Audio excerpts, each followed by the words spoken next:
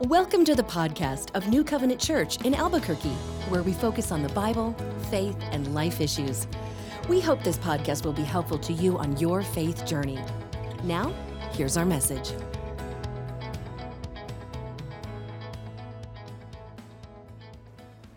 Happy New Year, New Covenant. I am excited for 2024. Hard to believe that it's 2024. And I know many of you don't get to hear the behind-the-scenes stuff and what God did in 2023, but man, we were blessed. Despite what is going on around us circumstantially, it's awesome to see how God works sovereignly. So we got to see many people come to know Jesus in 2023.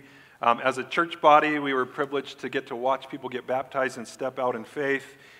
In that way, there were many meals and much money and dollars handed out in our community so that we could open up the doors to share the gospel of Jesus. That was exciting.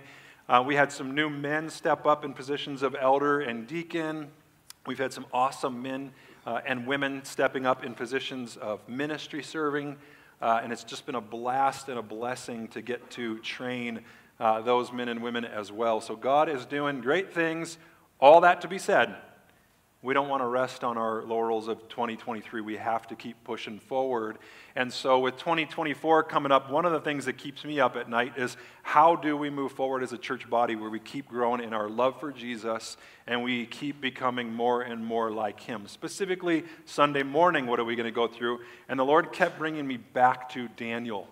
And there's a reason. As you're about to see, there are so many parallels with what happened in Daniel back in 605 BC with what's happening with us in 2023 and 2024.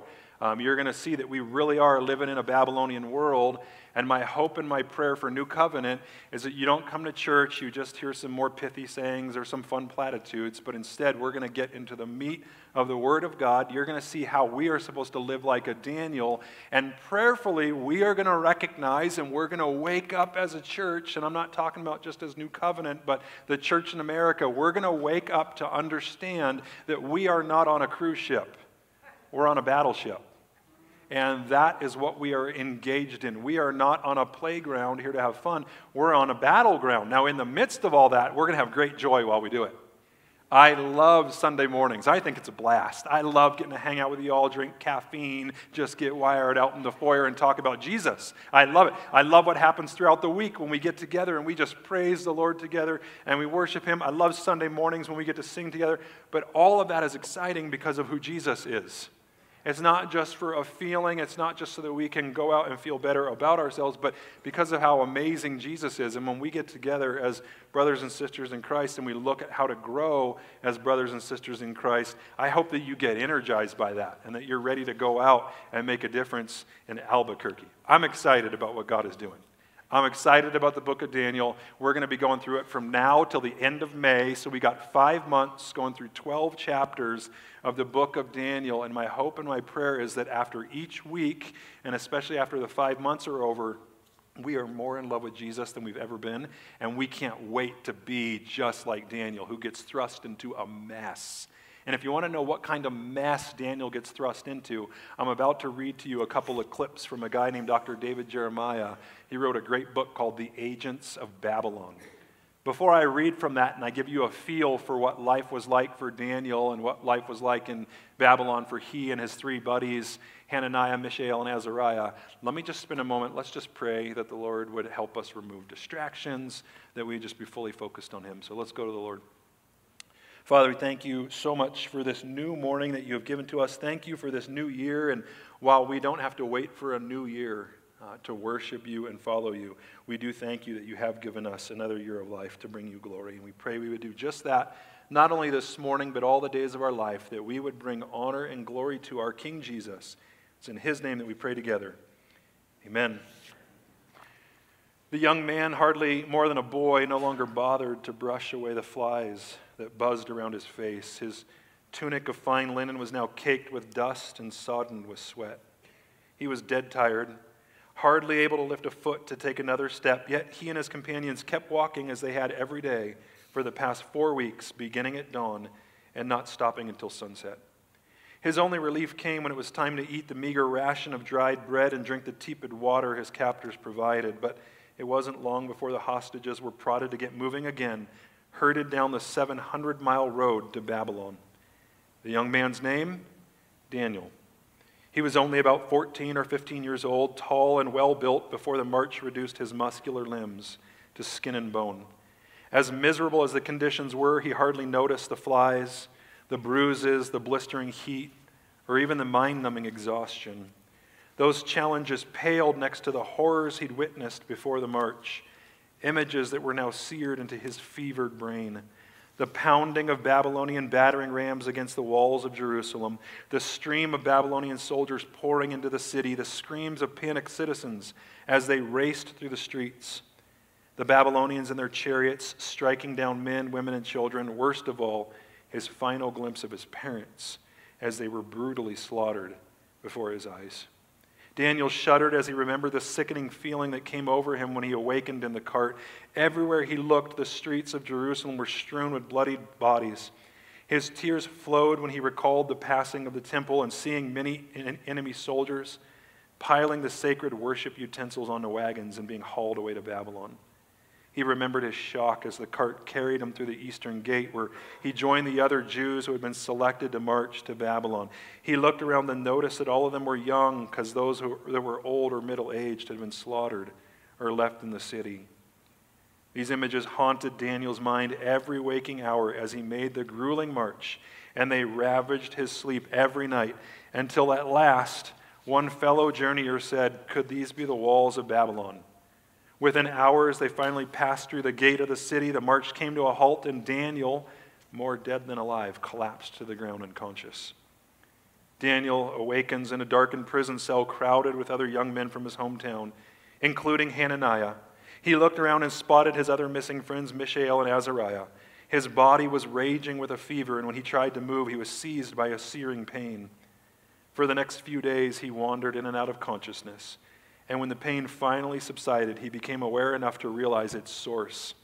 He groaned with an agony that went even deeper than his physical pain. He and his 3 friends had been tragically mutilated. He would never be a husband. He would never be a father. Therein starts the life of Daniel. And yet, this young man at about the age of 14 or 15 years old made some of the greatest impacts of anybody that will ever read about it when it comes to making a difference for Yahweh, for the God of the universe, and then really for the coming Christ. So we're going to embark on a 5-month journey. Are we ready? I'm praying that you are ready to be changed, because we are about to take a look at this young man, Daniel, who again has got a lot of parallels between his life and the lives that we are living here. So why the book of Daniel? Well, the first one I already mentioned.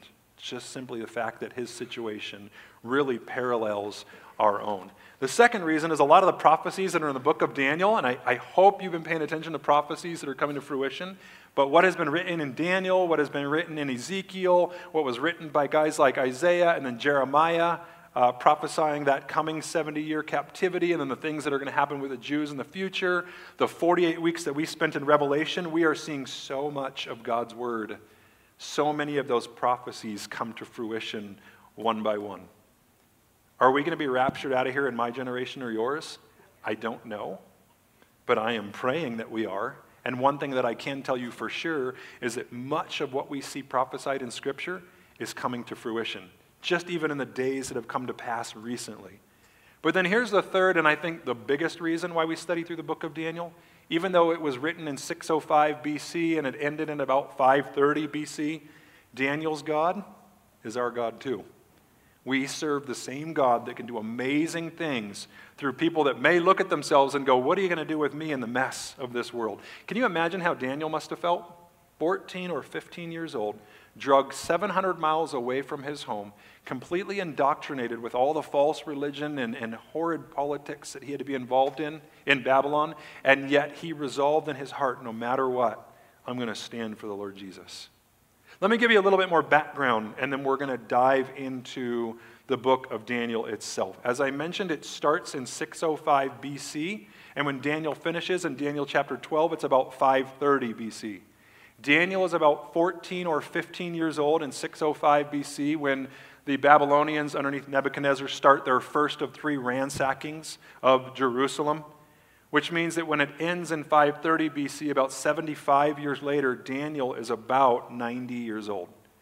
You're going to see that much of what happened to Daniel, like being thrown into the lion's den, was not when he was young. He was an old man when it took place. I want to also identify some of the main players or some of the main true characters, because this is a real historical event that happened back in 605 BC. There's at least 3 that I want to identify right off the bat, and then we're going to read the passage at hand. First of all, there's Nebuchadnezzar and the Babylonians who come marching through Jerusalem. They represent the world that we live in, hostile. Now, they're not just a representation, they were real people, but Babylon is also always representative of evil. The spirit of Babylon lives on today in 2024, right here in New Mexico. Secondly, there's Daniel and his 3 friends. That's the believers that are living in a very hostile world, in a world that does not love Jesus, that does not love his word, and is doing anything it can to remove us from it.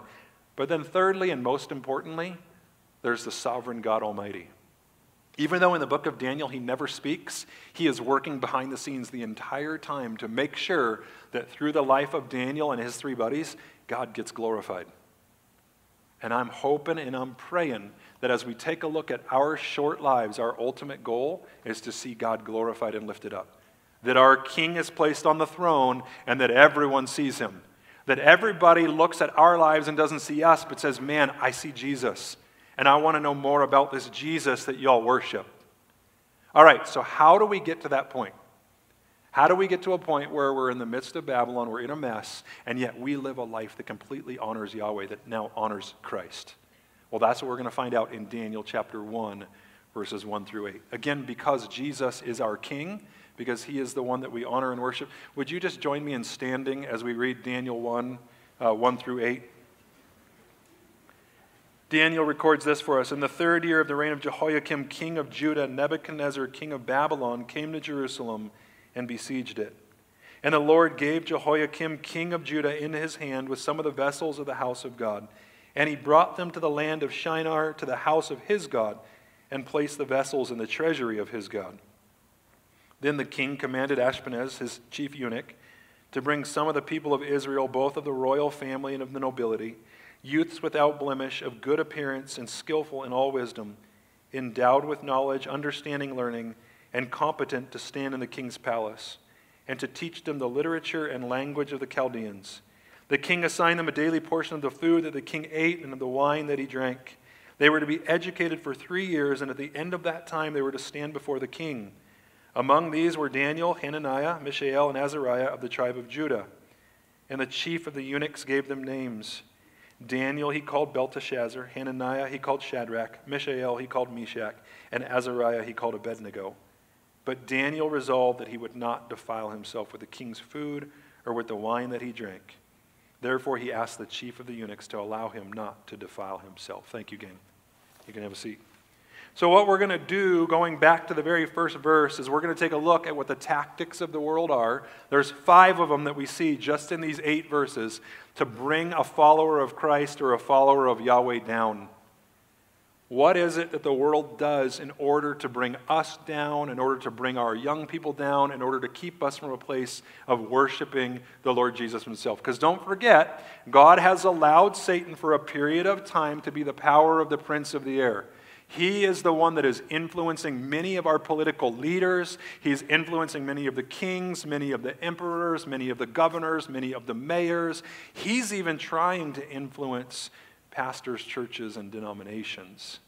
And we're going to take a look today at how we recognize what those tactics are, and then how do we fight against them. Again, I have to remind us, and I have to remind myself, my goal is to be more concerned with the souls of people that are going to spend somewhere forever in eternity than I am with keeping people happy. Again, that doesn't mean that we have to be jerks. We're not out looking to start a fight. We're not acting like we know all things or that we know better than everybody else. We just know the one who does know all things and knows better than everybody else. And our job is to introduce those people to the one who has a patent on creation. He knows all things. When we talk about things like, and we're going to take a look at it in the book of Daniel and how their culture really parallels ours. When we talk about the chief of the eunuchs, I hope you all know what that means. That means that young men were literally being castrated. Young men were being turned into women. Does that at all sound like anything we're struggling with today? They had their own practice of abortion. They would take babies many times after they were born by the legs, and they would bash them against a rock. That was their form of killing babies. So is there any parallel between what was going on in Babylon and today? You better believe it. The next time you think that this book doesn't hold any relevance in our lives today, what does it possibly have to say to 2024? I'm going to show you that it has lots and lots to say to what's going on in 2024. The tactics that the Babylonians used to try to seduce Daniel and his three buddies into buying into Babylonian culture and life is the same tactic that the world is using today to not only draw our young people away, to draw us away. Okay, let's get into it. Verse 1. In the 3rd year of the reign of Jehoiakim, king of Judah, Nebuchadnezzar, king of Babylon, came to Jerusalem and besieged it. Here's the first tactic of the world. Let's destroy any Christian heritage. Interestingly enough, I did my bachelor's degree at a school called Christian Heritage underneath a guy named David Jeremiah out in San Diego. And the name of the school was there for a reason. One of the prime goals of the school was to protect the Christian heritage that some of us had been raised with. The world seeks to destroy that Christian heritage. The verse takes us all the way back to 605 BC, where Nebuchadnezzar and his army surround the capital city of Israel, and they besiege it. Now, we know from history that the king of Babylon had his way with Jerusalem 3 different times. Once in 605 BC, once in 597 BC, and once in 586 BC. The last time finally completely destroying the temple and destroying the city walls that were in Jerusalem. And really, from that time forward, much of Israel and Jerusalem has fallen into the hands of pagan kings and emperors and rulers. Well, there's a second thing that we see. Not only do they besiege the city, not only do they try to destroy Daniel and his buddies' heritage, the world tries to destroy our heritage. Here's the second thing that it will do. Look at verse 2. And the Lord gave Jehoiakim, king of Judah, into his hand with some of the vessels of the house of God, and he brought them to the land of Shinar, which is another name for Babylon, to the house of his God, and placed the vessels in the treasury of his God. The second thing the world will do is try to deconstruct our faith. Let's remove anything that would point you back to the God of the universe. I'm going to sound old, but I decided to look into this just for the fun of it. I started looking at history books that my parents and grandparents were studying when they were in school. So going back to the 50s, 40s, and 30s, I started comparing American history books from the 30s, 40s, and 50s to the history book of the 2000s, American history of the 2000s. If you picked up a book from, say, the 30s, 40s, or 50s that had written about American history, then you read about American history in the 2000s, you would almost think you're reading about a whole different country. The Christian heritage has been removed. Any talk of our founding fathers actually worshiping Jesus, which, believe it or not, most of our founding fathers didn't just worship a distant deity, they worshiped Jesus. Our laws were founded upon this book right here. Did you know that our Constitution, the Constitution that we say we believe in, was actually founded upon this book? The laws that govern most of what happens in our states, although much of this is being removed, was founded upon this book by men and women that actually believed that Jesus Christ was God in flesh, the Bible was the Word of God, and that's how we were supposed to conduct our lives. That's how our schools were supposed to be founded and run. And then a bunch of people that wrote this thing called the Humanist Manifesto began to have their way with many of our schools. And that's exactly why we see so much of our Christian heritage being besieged, being attacked, being deconstructed. But then move on to verses 3 through 5. It gets worse. Then the king commanded Ashpenaz, his chief eunuch, to bring some of the people of Israel, both of the royal family and of the nobility, youths without blemish, of good appearance, and skillful in all wisdom, endowed with knowledge, understanding, learning, and competent to stand in the king's palace, and to teach them the literature and the language of the Chaldeans.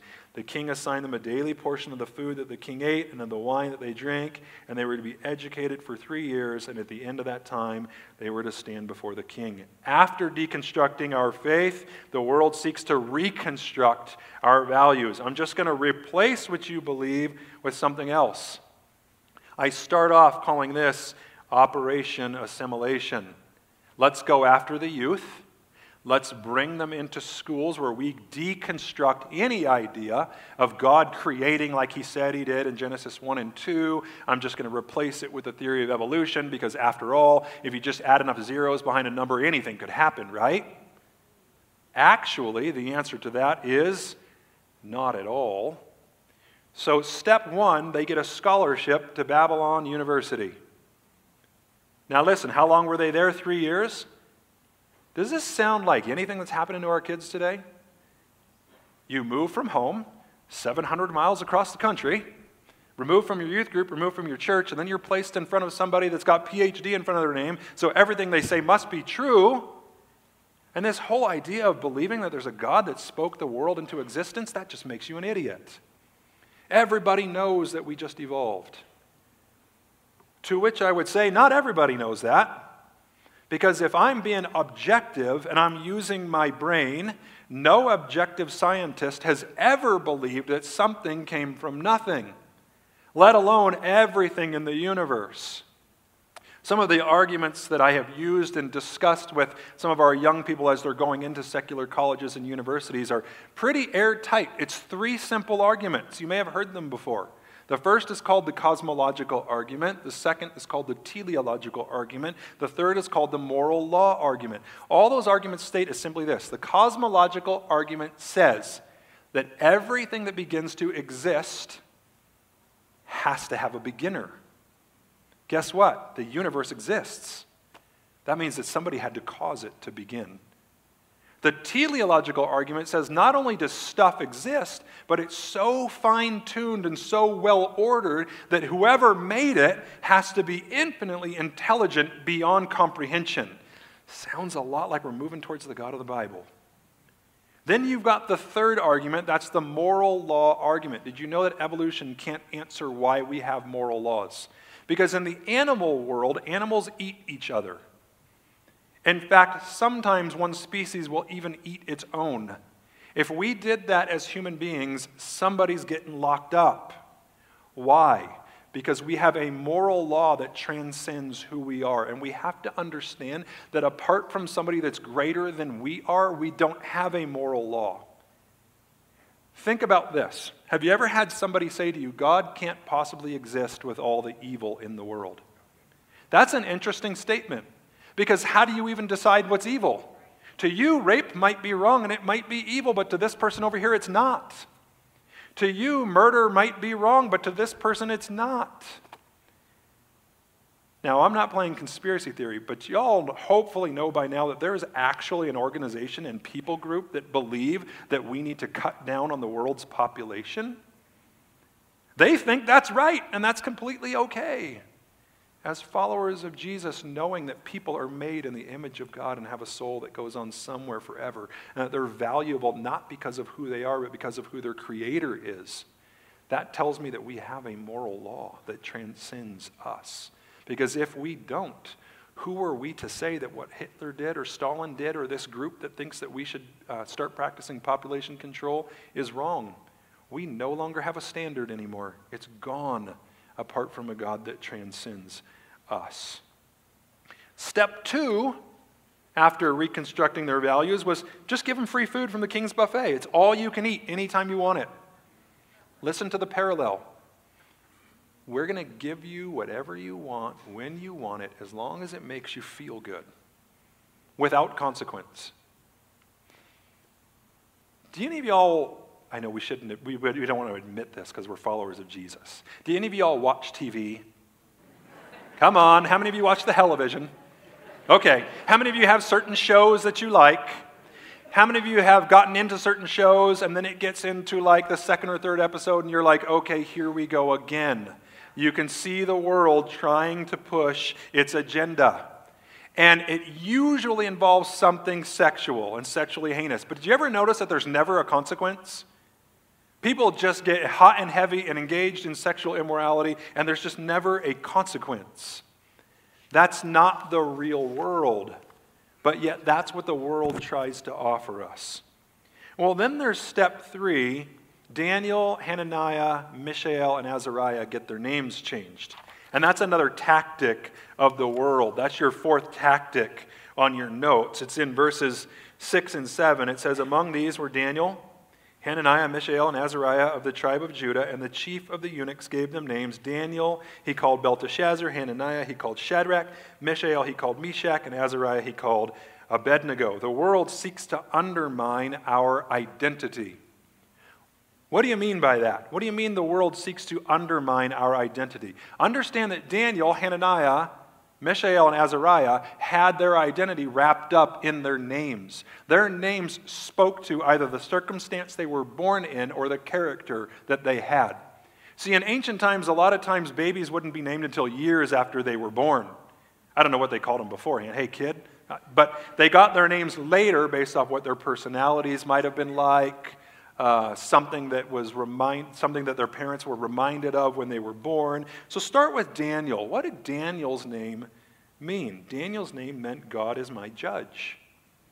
Well, he gets his name changed by Ashpenaz to Belteshazzar, which means Bel, protect the king. Bel was one of the chief gods in the Babylonian culture. Now notice they're not forcing them to immediately just change their beliefs. They're just trying to get them to forget it. And then it becomes this assimilation process. Well, you got Hananiah. His name means the Lord is gracious. Hananiah gets his name changed to Shadrach, which means what? Command of Aku. Aku was the Sumerian sun god. Then you've got Mishael.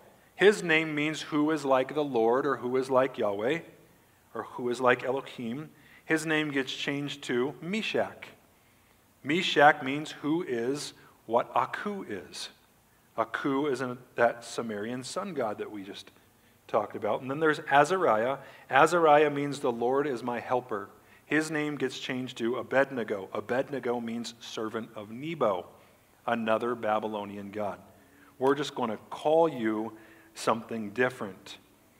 Now, their names alone tell me that they were probably raised in homes that loved Yahweh, that loved God. They were probably trained in the things of God and of His Word. Now, there were a lot of people that probably got changed and became just like the Babylonians, but there were at least 4, probably more, that refused to bow their knee, which we're going to see throughout this book. Now, here's the plan. Here's how it happened. It's not in your notes. Take it for all you're worth, but here's the Babylonian plan to change these young men. There's 4 operations. The first one I call Operation Isolation. Let's just isolate Daniel and his 3 buddies and a whole bunch of the other young people away from everything they know. Operation Isolation. Let's get them to believe that nobody believes like they do. Nobody believes in a 7 days of creation. Nobody believes in a God that spoke the universe into existence. Nobody believes that Jesus was actually God. Nobody believes that He fulfilled all these prophecies. Nobody believes that He actually rose from the dead, because dead people don't get up from the grave. Nobody believes that stuff. Nobody believes that He's actually coming again. And this is what our young people are hearing over and over and over again. Again, I have to reiterate, what I love about this book, what I love about the Jesus that we serve, is that it's not blind faith. The word faith, pistuo in the Greek, means belief to the point of conviction. How do you convict somebody in a court of law? What do you have to have? Evidence. I'm going to say this with confidence, not out of myself because of the Word of God that we have. I'm going to say this with confidence. The evidence, everything in the universe points to the fact that the God of the Bible is real, that he made himself known as the person of Jesus Christ. He actually historically, literally died on a cross. He rose again from the dead, and he is coming again. We can take confidence in that. That's not hopeful, wishful thinking. That's not mythology. That's grounded in historical fact. I'm getting excited. But that's the God that we serve. Okay, so first of all, they try to isolate and get you to believe that nobody believes that. Secondly, Operation Indoctrination. Society has duped our kids, duped us, with the belief that we all just came from a lower organism or a lower form. Did you know that you didn't evolve? Did you know that the only way that one species could evolve into another is if new information was being placed into that species? Did you know that scientifically speaking, at a DNA level, we are locked in? The term natural selection sounds like an evolutionary term, right? Did you know that nature can only select from the information that's already been placed within that DNA? And we have proof that there is no new information being placed in DNA that enables one species to evolve into an X? Okay, I'm getting geeky again. But that's exciting stuff to me, because we can take a look at the human being and know exactly how God works and how he made us. Don't let your kids or yourself get indoctrinated with the lies of the world. Don't let them buy the lie that smart people all believe that there is no God, that they're just a cosmic accident. You wonder why we got such a mess today. If you're just a cosmic accident, live it up, man. Seriously, let's be real. If you're just an accident and you're alive today, you're worm food and dust tomorrow, live it up. Make yourself as happy as you possibly can. However, consciousness itself and the fact that you got on this planet tells me that there is something happening behind the scenes that we can't fathom until we get to heaven and we get to be with the Lord. Third thing, Operation Compromise. I'm going to give you free food. I'm going to give you a free sexual fulfillment, whatever it is that you want. And it doesn't really matter. I mean, just compromise a little bit. No big deal. A little experimentation sexually, a little experimentation with some drugs, some alcohol. Is it really that big of a deal? The answer is yes. Because every small decision that we make right now is shaping who we will become or who we are right now. Do you know how you got to the point where you're at right now? And maybe you're struggling. Maybe you are not walking with Jesus. Maybe you are diving headlong into sin. Do you know how you got there? Started with small decisions day by day. Many of you sitting in this room, praise the Lord, are loving Jesus. And you're on fire for him. And you're growing in your walk with him. And you're discipling others. And you're sharing your faith. Do you know how you got there? It was a step-by-step daily decision to say, I'm going to put the Lord Jesus first. I'm going to be in his word. I'm going to be in prayer. I'm going to listen to music and watch stuff that actually glorifies and honors the Lord. Well, here's the fourth step, Operation Confusion. Have you noticed that people are confused today? I mean, they are confused about morality. They are confused about what is right and what is wrong. They are confused about who they are and who God made them to be. How do we keep from getting to that point? Daniel chapter 1, verse 8. This is our last verse for the morning. But Daniel resolved that he would not defile himself with the king's food or with the wine that he drank. Therefore he asked the chief of the eunuchs to allow him not to defile himself. Fifth point, the world seeks to seduce us into conformity. We have to resolve to live with Christ-like conviction. Daniel and his friends were forced out of their homes. They were indoctrinated with Chaldean literature and language. They were given new names. But did you notice they never pushed back until they were told they had to eat the king's food? Has anybody ever thought about that before? Why is that the line? They gave them new names. They castrated them. They drug them away from their homes. They indoctrinated them, and yet they never push back until they're told they have to eat the food. Why?